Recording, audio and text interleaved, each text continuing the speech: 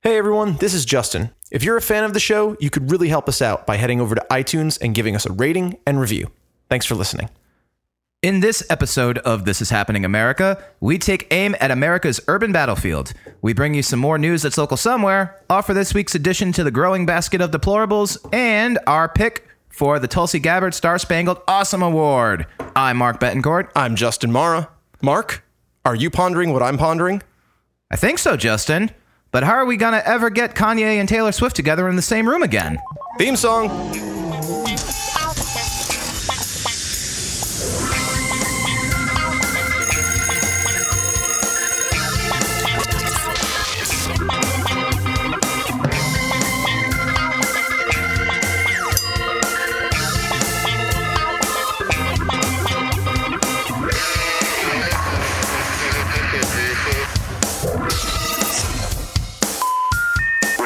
The number you have dialed is not in. Welcome to another edition of This Is Happening America. I'm Mark. I'm Justin, and you're here with episode 7. Awesome. We've made it to 7 episodes. That's quite an achievement, Mark. That is quite an achievement. How are you doing? Oh my. I know. Justin, you're asking me how I'm doing? It's 2017. I'm all in. You do care. I Oh do, my goodness. yes. I'm doing very well. I'm doing, can't complain. Lots Fantastic. going on, but it's all happening somewhere. How are you, Justin? I am fantastic. I'm just returned from Lincoln, New Hampshire, Woodstock and Brewery. Oh, that's right. Justin had a gig. I had an amazing gig. I was very happy to be there, and I hope to get back pretty soon. Awesome. Good crowd. Amazing crowd. It's been a while since I've had a crowd like that. That's awesome. Well, maybe the podcast is working. Yes, it is all due to the podcast. That's fantastic. We are blowing up, America. We are blowing up. What's out there in the world happening that you're following right now, Mark? Oh, well, there's so much to follow. But I did want to give a special shout out to our namesake, our little Star-Spangled Awesome Award namesake, Awesome Award namesake, Tulsi Gabbard, who is undergoing a lot of criticism and kind of shock and awe in Congress right now, as she just came back from a trip to Syria where she actually met with Syrian President Assad. That seems like something, if you're a sitting member of Congress, you're not supposed to do, Mark. No, it's definitely something that's rocked the boat in Washington. But hey, these days we're all about rocking the boat in Washington, aren't we? Yeah, I thought that was the new status quo. Yeah, I thought we were supposed to drain the swamp. I thought this was supposed to be. These are different politics, is what this is supposed to be. So I'm totally ignorant of this. Enlighten me, Mark. What did Tulsi Gabbard do while in Syria? Well, she basically went on what she called a fact-finding mission in support of peace for Syrian people. Not alternative facts, just the facts. She spoke to a lot of Syrian people to kind of gauge what's going on, what's going on out there. And she met with President Assad, who a lot of congressmen have spoken and senators have spoken out against doing so. Right. Because let's be honest, Assad has killed a lot of people. If we were still using the term, he would most likely be part of the quote axis of evil. Yes, unquote. It's not good. Not my words. No, but to Tulsi's, in defense of Tulsi, her stance is, listen, if we're really serious about bringing peace to the people of Syria, and if we're serious about, making this a better world and making this better for the Syrian people and for the world at large, then you can't just ignore the president of the country. He's the president. That seems reasonable. It seems reasonable, yeah. And so what is Congresswoman Gabbard, what is her stance after returning? What does she recommend? Well, what did she find? Well, like she says, in order, and I'm quoting here from an article from The Guardian, she says, in order for any possibility of a viable peace agreement to occur, there has to be a conversation with Assad. The suffering of the Syrian people has been weighing heavily on my heart. And, she's trying to do something about it. And she claims that reportedly from the Syrian people, she was told there's no difference between moderate rebels and Al-Qaeda or ISIS. They're all the same. Although opposed to the Assad government, the political opposition leaders adamantly rejected violence as a way to bring about reforms. Imagine that. I know, right?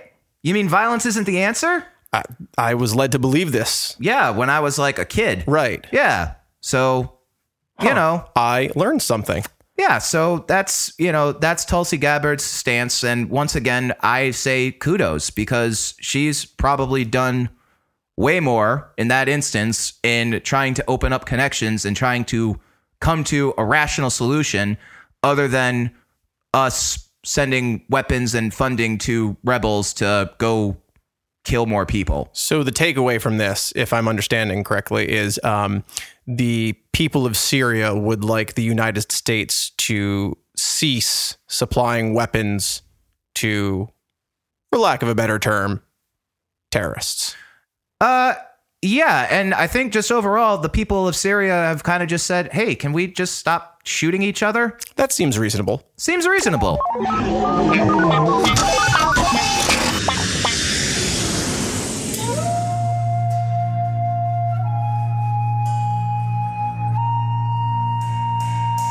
There is a battlefield in the world where Americans have been dying by the thousands for over a generation.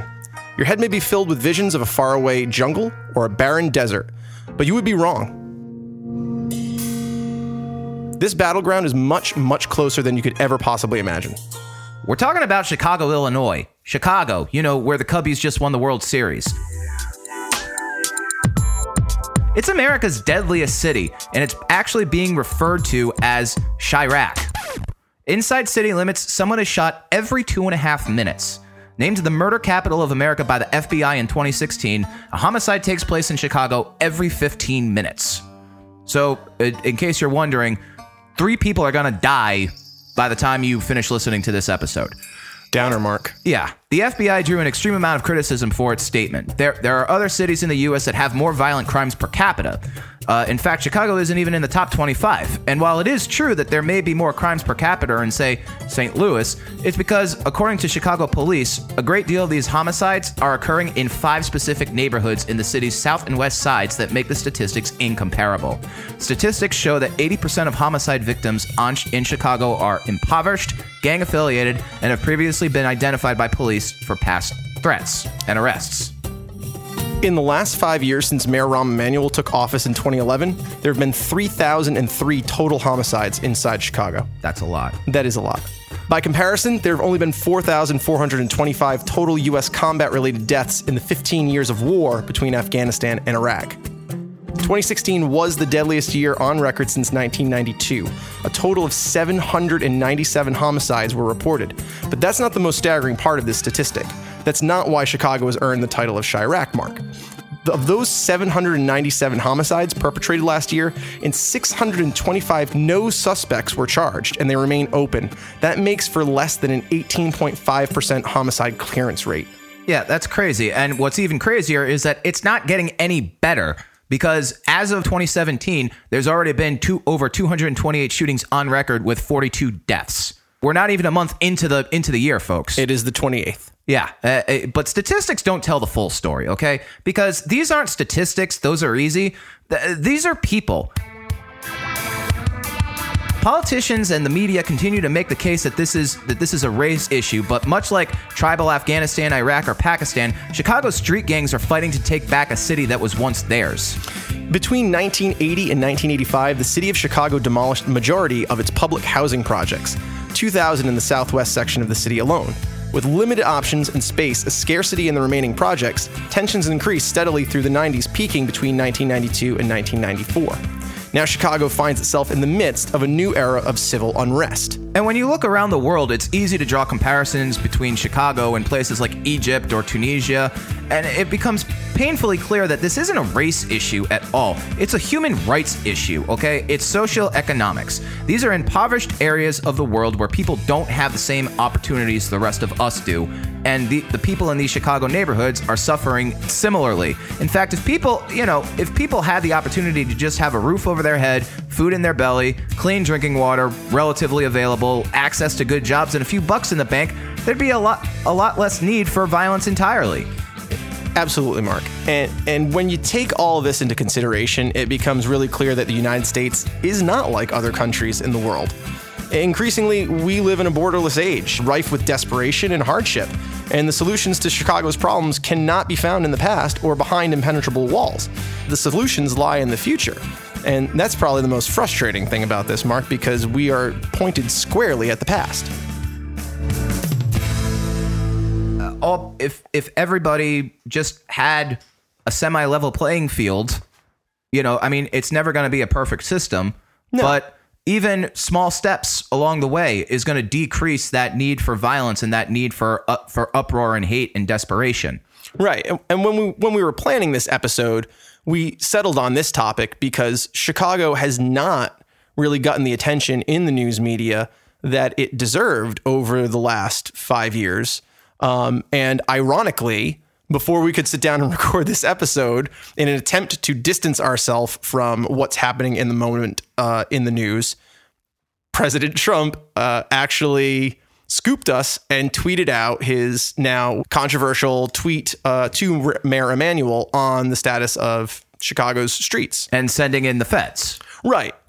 And I guess I don't want to say I agree with President Trump in terms of sending in the feds. I think he was referring more to like federal police than like federal oversight. Right. But or federal dollars to help the local Chicago police who are burdened with this problem to help ease their, ease that front. Right. But I do have to say that in the last 5 years, this is really the first time I've heard an official on the federal level talking about the plight in Chicago. I mean, this is something that's very relevant to the students I work with.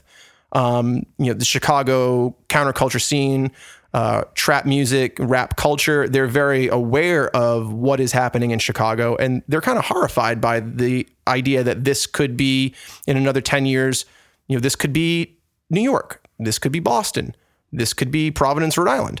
Yeah, and it's just the problem has persisted for too long without anybody stepping in or anybody trying to come to a solution, which and of course Trump has also gone on record as saying that this is very easily fixable. Right. And I don't think it's very easily fixable. I don't think it's easily fixable either, but the start of that is extending that olive branch to make an effort to ease the economic burden of these people that are just taking to the streets because they have nowhere else to go and no help and no way to fix it themselves. Sure.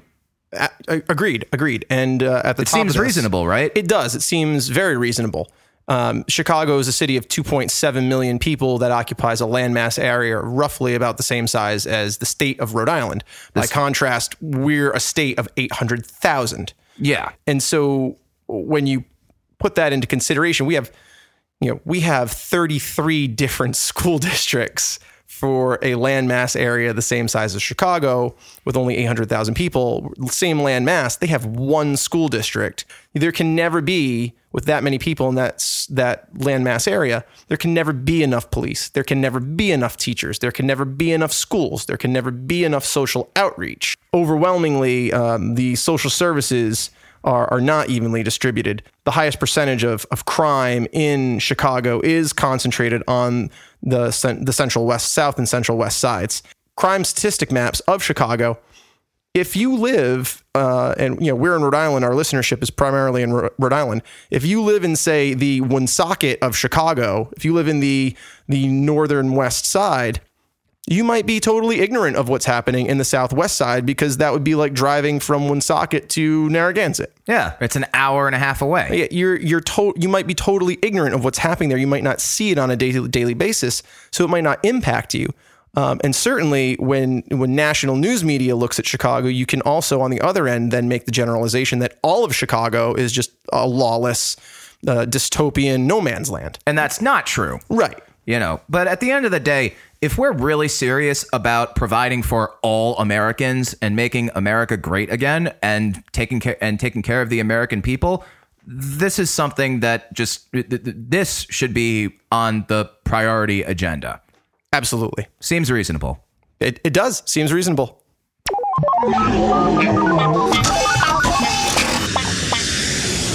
And that brings us this week to our segment of news that is local somewhere. Just like politics, all news is local somewhere. Mark, what's your first story for us this week? Oh, well, I've got a doozy coming from China. Okay. Justin, what do you think about smog? Having experienced a smog storm once, it's terrifying. Yeah, and I lived in Los Angeles for a long time, so trust me when I tell you, you know what a smog cloud looks like. Right. Or Yeah. you should learn what a smog cloud looks like if you don't. You absolutely should. And smog, and China has been going through a war on pollution for a long time now. They have all types of smog issues going on. But funny enough, Chinese authorities have told local weather forecasters in China to stop issuing smog alerts. Oh, dear God. They've asked an unnamed Chinese province to turn off its early warning alert system for smog to avoid mismatches between environment and meteorological authority forecasts. So basically, the government of China is telling meteorologists and local weather places to say, hey, stop making it sound so bad. Even though people in China literally are wearing like masks. And that doesn't do anything. That just makes you feel better. Right, exactly. It's just another way to just, hide a problem and try not to worry the masses about everything. But it's definitely something to worry about. Right. I mean, Elise and I were just watching The Crown on Netflix, which is a fantastic series. High recommendation. But one of the episodes that they did was about the 1954, I believe, smog onset from all of London's coal producing power plants.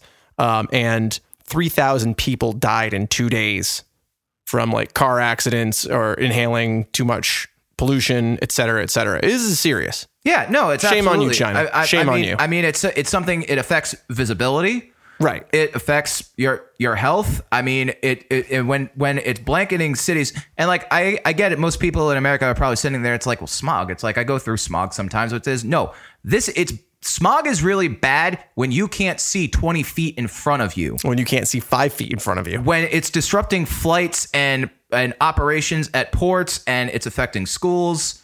I mean, this is a serious problem, and to just issue a warning to weather forecasters to stop trying to warn its people that, hey, smog's going to be really bad today, be careful. It's just irresponsible. Right. If you don't think smog's a problem, Google a picture of Pittsburgh, Pennsylvania in circa 1945. Yeah. Or just Google Chinese smog. That would probably be more relevant today. Yeah. All right, Mark. Here's a story that I found incredibly entertaining.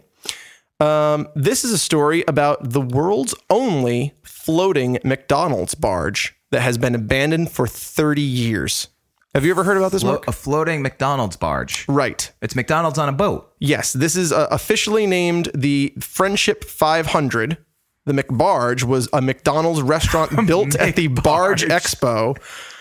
There's I totally ignorant of the fact that there was a Barge Expo to begin with, but it was built for Barge Expo in 1986 for the Vancouver Barge Festival. That's amazing. And it was moored on the Expo Fairgrounds in Vancouver's False Creek. And it was the second floating McDonald's location in the world. The first was in St. Louis. Wow. They thought this was going to be like the future of technology in restaurants. It has been abandoned since 1991. I guess it didn't work out too well. It did not. Didn't take off. And it's been forgotten for years. And the barge is currently proposed as a centerpiece for a waterfront district at the East Fraser River in Mission, British Columbia. The Friendship 500 was designed by Robert Allen Limited for the expo, and it cost $12 million to build an outfit. And it was initially intended to be a restaurant after the expo, but it had, all of the latest amenities. It had, instead, you could not see the kitchen. It had conveyor belts that brought your food. It was like an Big Macs on conveyor belts. Yes, Big Macs on conveyor belts. When they put the fries on the conveyor belts, were they in the container or were they on the conveyor belt? I don't know, Mark. That might be a health code violation there somewhere. The current developer of the barge that owns it wants to turn the downtown Mission City waterfront into a development with the McBarge as the centerpiece. and it would be named Sturgeon's on Fraser, with multiple restaurants in the Marina Complex. But when you take a look at the McBarge today, it's a little lackluster from its once grand vision. I don't of think, 1986. Yeah, I don't think I'd want to go eat there. Would you like fries with that? No. Okay. I mean, I like French fries, but I don't know that I would like them on the McDonald's. Ooh. That's a lot of rust. It is. We'll link you to that. Mark, what else you got for us? Oh, goodness. Well, as most people know, Justin and I are huge history buffs. And if you didn't know that before, you know that now. One of my favorite periods of time are the medieval ages. Not because it was a great time to live Plague, then. Wars, Vikings. It's not fun. But rival popes. But there's a lot of fun things that were going on in the medieval ages. Oh, yeah. And that's why a local group in Winston-Salem, North Carolina, is basically it's a local chapter of the Society for Creative Anachronism. What they do is they recreate the Middle Ages through regular gatherings, jousting tournaments, and feasts, all in full costume. So if anybody's ever been to a medieval fair, King Richard's Fair. Yeah, that's kind of what this is. What I think is kind of amusing about this story is how these people are trying to make it sound like they're not role playing or cosplaying. Leroy Sontag, known in the society as Wolfgang von Trier. That is an amazing name. It's a great name. Give that man a giant piece of meat. Give him a giant turkey leg. Yes. Think of it as a chance to dress up in costume for an unscripted play. We don't do fantasy and we don't reenact. That is basically the definition of LARPing. Basically, we take the fun things that happened back between 500 and 1700 AD and we recreate it. Okay, so help me understand something. You're not reenacting anything. But what you're doing is dressing up in costumes from that time period. That is live action role play. Doing all of the things that they used to do back in the medieval ages, except are they reenacting not reenacting cholera? No, I don't think. No, they're not. They don't list it here. They don't list cholera, the plague, the Crusades, feudalism. But they do have basket weaving, scroll illumination, jousting, dancing, brewing, songs from medieval times. There's really something for everybody here. So unless they were a knight or a lesser lord or a lord, jousting would have been off the table. Yeah. And so I would imagine that their existence is filled with days of farming and or blacksmithing and or dying horrible deaths of many things, Mark. Yes. And I mean, listen, not for nothing. I don't knock anybody for getting involved in this. I mean, do what you love. If it's a passion of yours and you want to do it, that's fine. All I'm saying is call it what it is, folks. You're role playing. That's what it is. You're spending all of your free time sewing your own outfits together, going around calling yourself Wolfgang von Trier, which again, very cool name. Nerds. Says the guy with a Star Trek: The Next Generation. Let's just call it what it is. And yeah, lastly, when I think about fun and taking all the fun things that happened back between 500 and 1700 AD, yeah, living in that time, I just wasn't fun.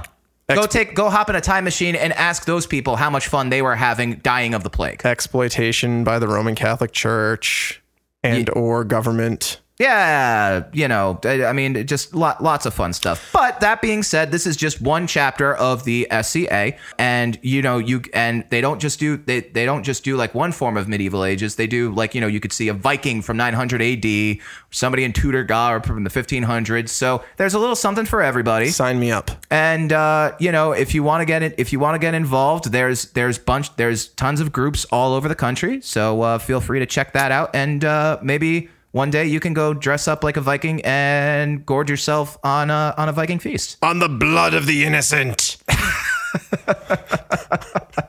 All right, Justin, what do you got? Okay, Mark. This is the machines have risen and Skynet is live. Uh-oh. So you've seen Terminator 2. You know how this starts. Yeah. Okay, so Amazon introduced the first ever grocery store without cashiers. Wait, but I mean yeah, that's okay. But I mean they've already got like all those automated machines to check out in grocery stores, Justin. Well, this is a little different. Okay. So, in New York, this was back on December 9th, Amazon unveiled Amazon Go, a futuristic grocery store without any cashiers. High-tech sensors, and artificial intelligence allow shoppers at this market to swipe in an app when they enter. Then you roam around, you pick what you want, you grab whatever, milk, bread, artisanal cheeses, chocolates, etc. And you watch the items that you pluck automatically get added to your virtual cart on the app.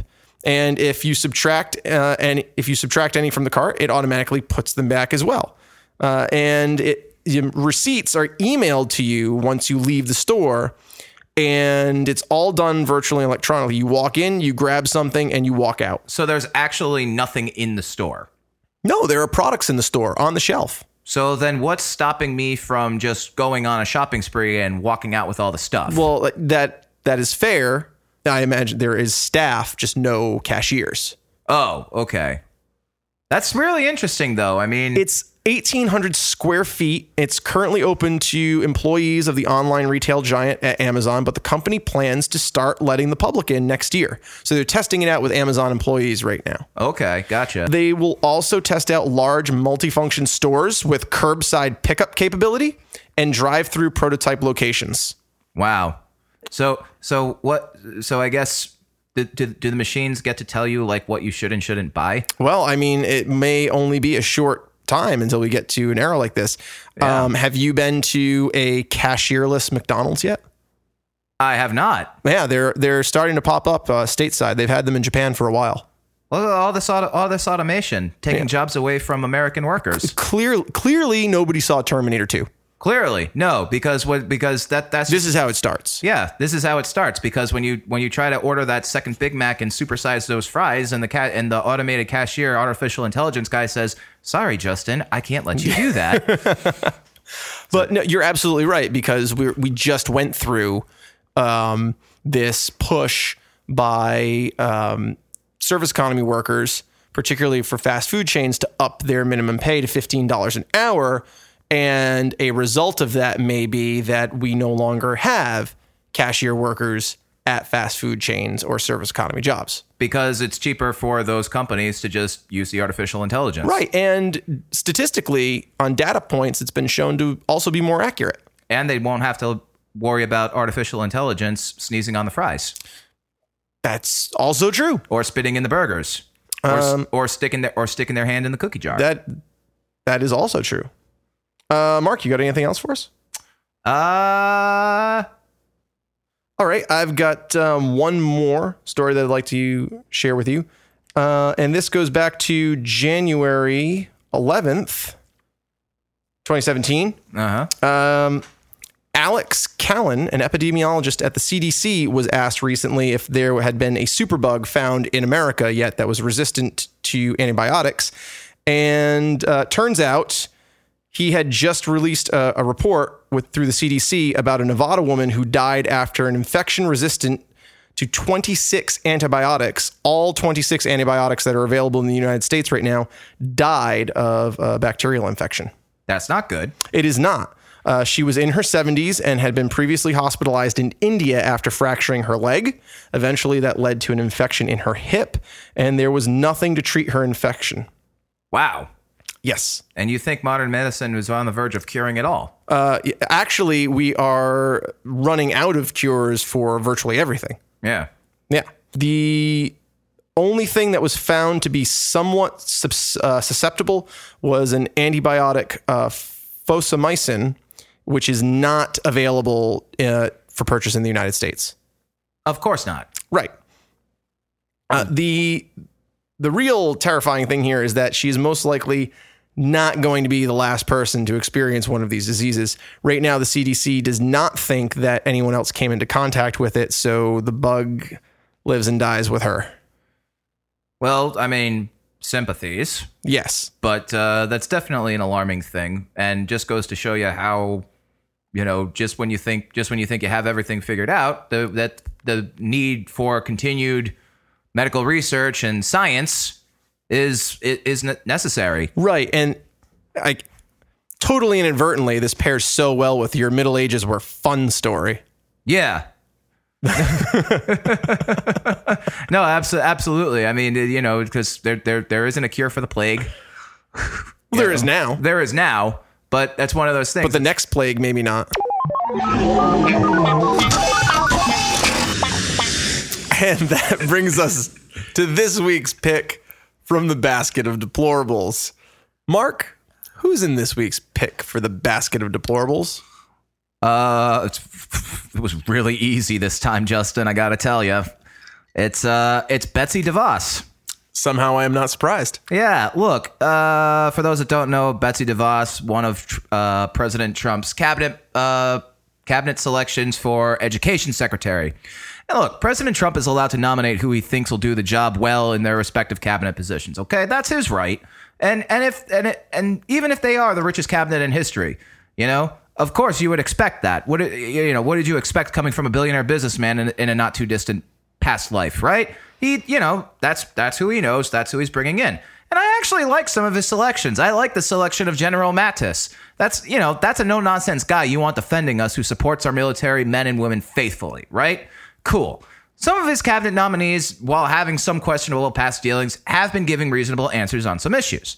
I was actually quite surprised at how well-rounded and even-keeled Rex Tillerson seemed to be, especially while being questioned by Marco Rubio, who Tillerson made look like a warmongering lunatic. Apparently, it's not hard to do. It's not hard to do, no. But look, no cabinet member up for nomination or politician or court judge will ever be perfect, okay? But that's why we have checks and balances in our country. But Betsy DeVos takes the cake, okay? And I'm not even going to get into the supposed $200 million her family has contributed to the Republican Party. I'm not so surprised she doesn't understand the difference between accountability and equal accountability when asked if any K-12 school or education program that receives taxpayer funding, whether public charter, or private, should be held to the same standard. And I even laughed when she didn't know the difference between proficiency versus growth, and that the Individuals with Disabilities Education Act was actually federal law. None of those things makes you deplorable, just kind of makes you ignorant of the position you're applying for. You would hope that the Secretary of Education would know something about education. Seems reasonable. No, what floored me was when she was asked by Senator Chris Murphy of Connecticut about gun control in schools. Betsy said that should be left to state officials, and she would support President Trump's ban on gun-free school zones. When pressed on the matter, she used the example of a school in Wyoming who recently saw a big grizzly bear nearby, stating, "I would imagine there's probably a gun in the school to protect from potential grizzlies." I would imagine that there's probably a phone in the school to call the police and/or animal control. No, Justin, because the first thing you should do is shoot the thing. Don't call local animal control. Don't lock the doors and keep everyone inside until the bear goes on its merry way looking for food. Just shoot the thing. You are absolutely right. What just was I shoot thinking? the thing. It seems sensible. It's completely reasonable. But listen, on a serious note, folks, I can't believe with the amount of violence and school shootings we've had over the last 4 years that the idea of gun-free zones in schools is a bad idea. Guns don't belong anywhere near children, okay? I wish we could live in a world where this wouldn't be an issue, but unfortunately, there are sickos in our world. Sickos that slaughtered young children at Sandy Hook Elementary in Newton, Connecticut back in 2012. By the way, Senator Murphy from Connecticut, who asked the question about gun control around the schools, yeah, his constituents include the parents of those children at Sandy Hook. So, sorry, Betsy DeVos, if you're not smart enough or studied enough to figure out how you're supposed to answer that question to a guy like that, you're not qualified to do anything but keep your billionaire behind away from our $1 trillion federal student loan program that you probably have no idea how to operate either. Deplorable. Seems reasonable. No, it's not. And that brings us to this week's installment of the Tulsi Gabbard Star Spangled Awesome Award. I'm very excited to give out this week's award. It's becoming my favorite segment of the show. And, It is, because we're starting to end the shows on high notes. It's nice to end on a high note. Justin, who's this week's Star Spangled Awesome Award recipient? This week's recipient of the award is the estimated 4 million people nationwide who marched on January 21st from all walks of life in support of women in our cities and our nation's capital. Well, that's not quite true, Justin, because the pro-lifers weren't allowed to march. I don't know if that's actually true, Mark. These marchers, and it was more of an occupation than a march, let's be honest. Yeah, because there were so many people that showed up, they actually couldn't They march. actually could not march. They reminded us that peaceful demonstration will always speak louder than rancorous vitriol, anger, and hate. Our mothers, sisters, wives, friends, and daughters have done our nation proud. And while it is impossible to know just how many people took to the streets, it is estimated that 4 million people nationwide did so, 470,000 in Washington, D.C. alone. And that does trump the inauguration. See what I did there? Well, alternative facts say otherwise. Call back. But, the great thing that I thought about this was that this wasn't just an American thing. This was a world thing. This was worldwide. This was worldwide. Marches all over, in just every major city and every occupation, there was some form of protest. And I think the awesome thing to take away from this as well is that it was actually an example of a peaceful protest. Yes. There was no rioting. There were multiple reports that, there were no arrests. Everybody just came out to stand up for the rights of freedom and liberty. And it's kind of rewarding and it gives a little sense of hope that we can actually, we are actually capable of doing that. Amazing. And totally reasonable. Totally reasonable. Mark, do you have anything you want to plug this week? No, not really. No? Okay. Where can people find you? Oh, they can find me at the Court of MVB. It's my blog. You can check it out at mark-betancourt.net /the Court of MVB for the latest and greatest of my literary musings. And actually, Justin, speaking of plugs, it's a plug for me and a plug for you. Oh, because way back in the day when Justin and I first met, Justin was actually kind enough to give me a little practice at doing kind of like an expose or an interview magazine. Yeah, for a magazine. That was going to be my magazine. This was also going to be my plug. Yeah, well, I'm plugging it, and now you can plug it because it's a plug for the both of us. It is. So back in September, October. Something like that. We sat down together and did this interview, which was awesome. Thanks, Mark. And you can find that also on my website, which is justinmaramusic.com. And you can also find me at Twitter at ShadesJM. All right. I think that's it for episode 7, Mark. That's it for episode 7. That's it. If you want to catch more of our episodes and subscribe and follow us, you can do so at iTunes or Google Play. You can find us on the web at thishishappeningamerica.weebly.com. You can tweet us at TIH_America. Or find us at facebook.com/thishishappeningamerica. Or you can email us at thishishappeningamerica@gmail.com. If it's happening in America, it's happening here. Bangarang. We're sorry, the number you have dialed is not in service at this time.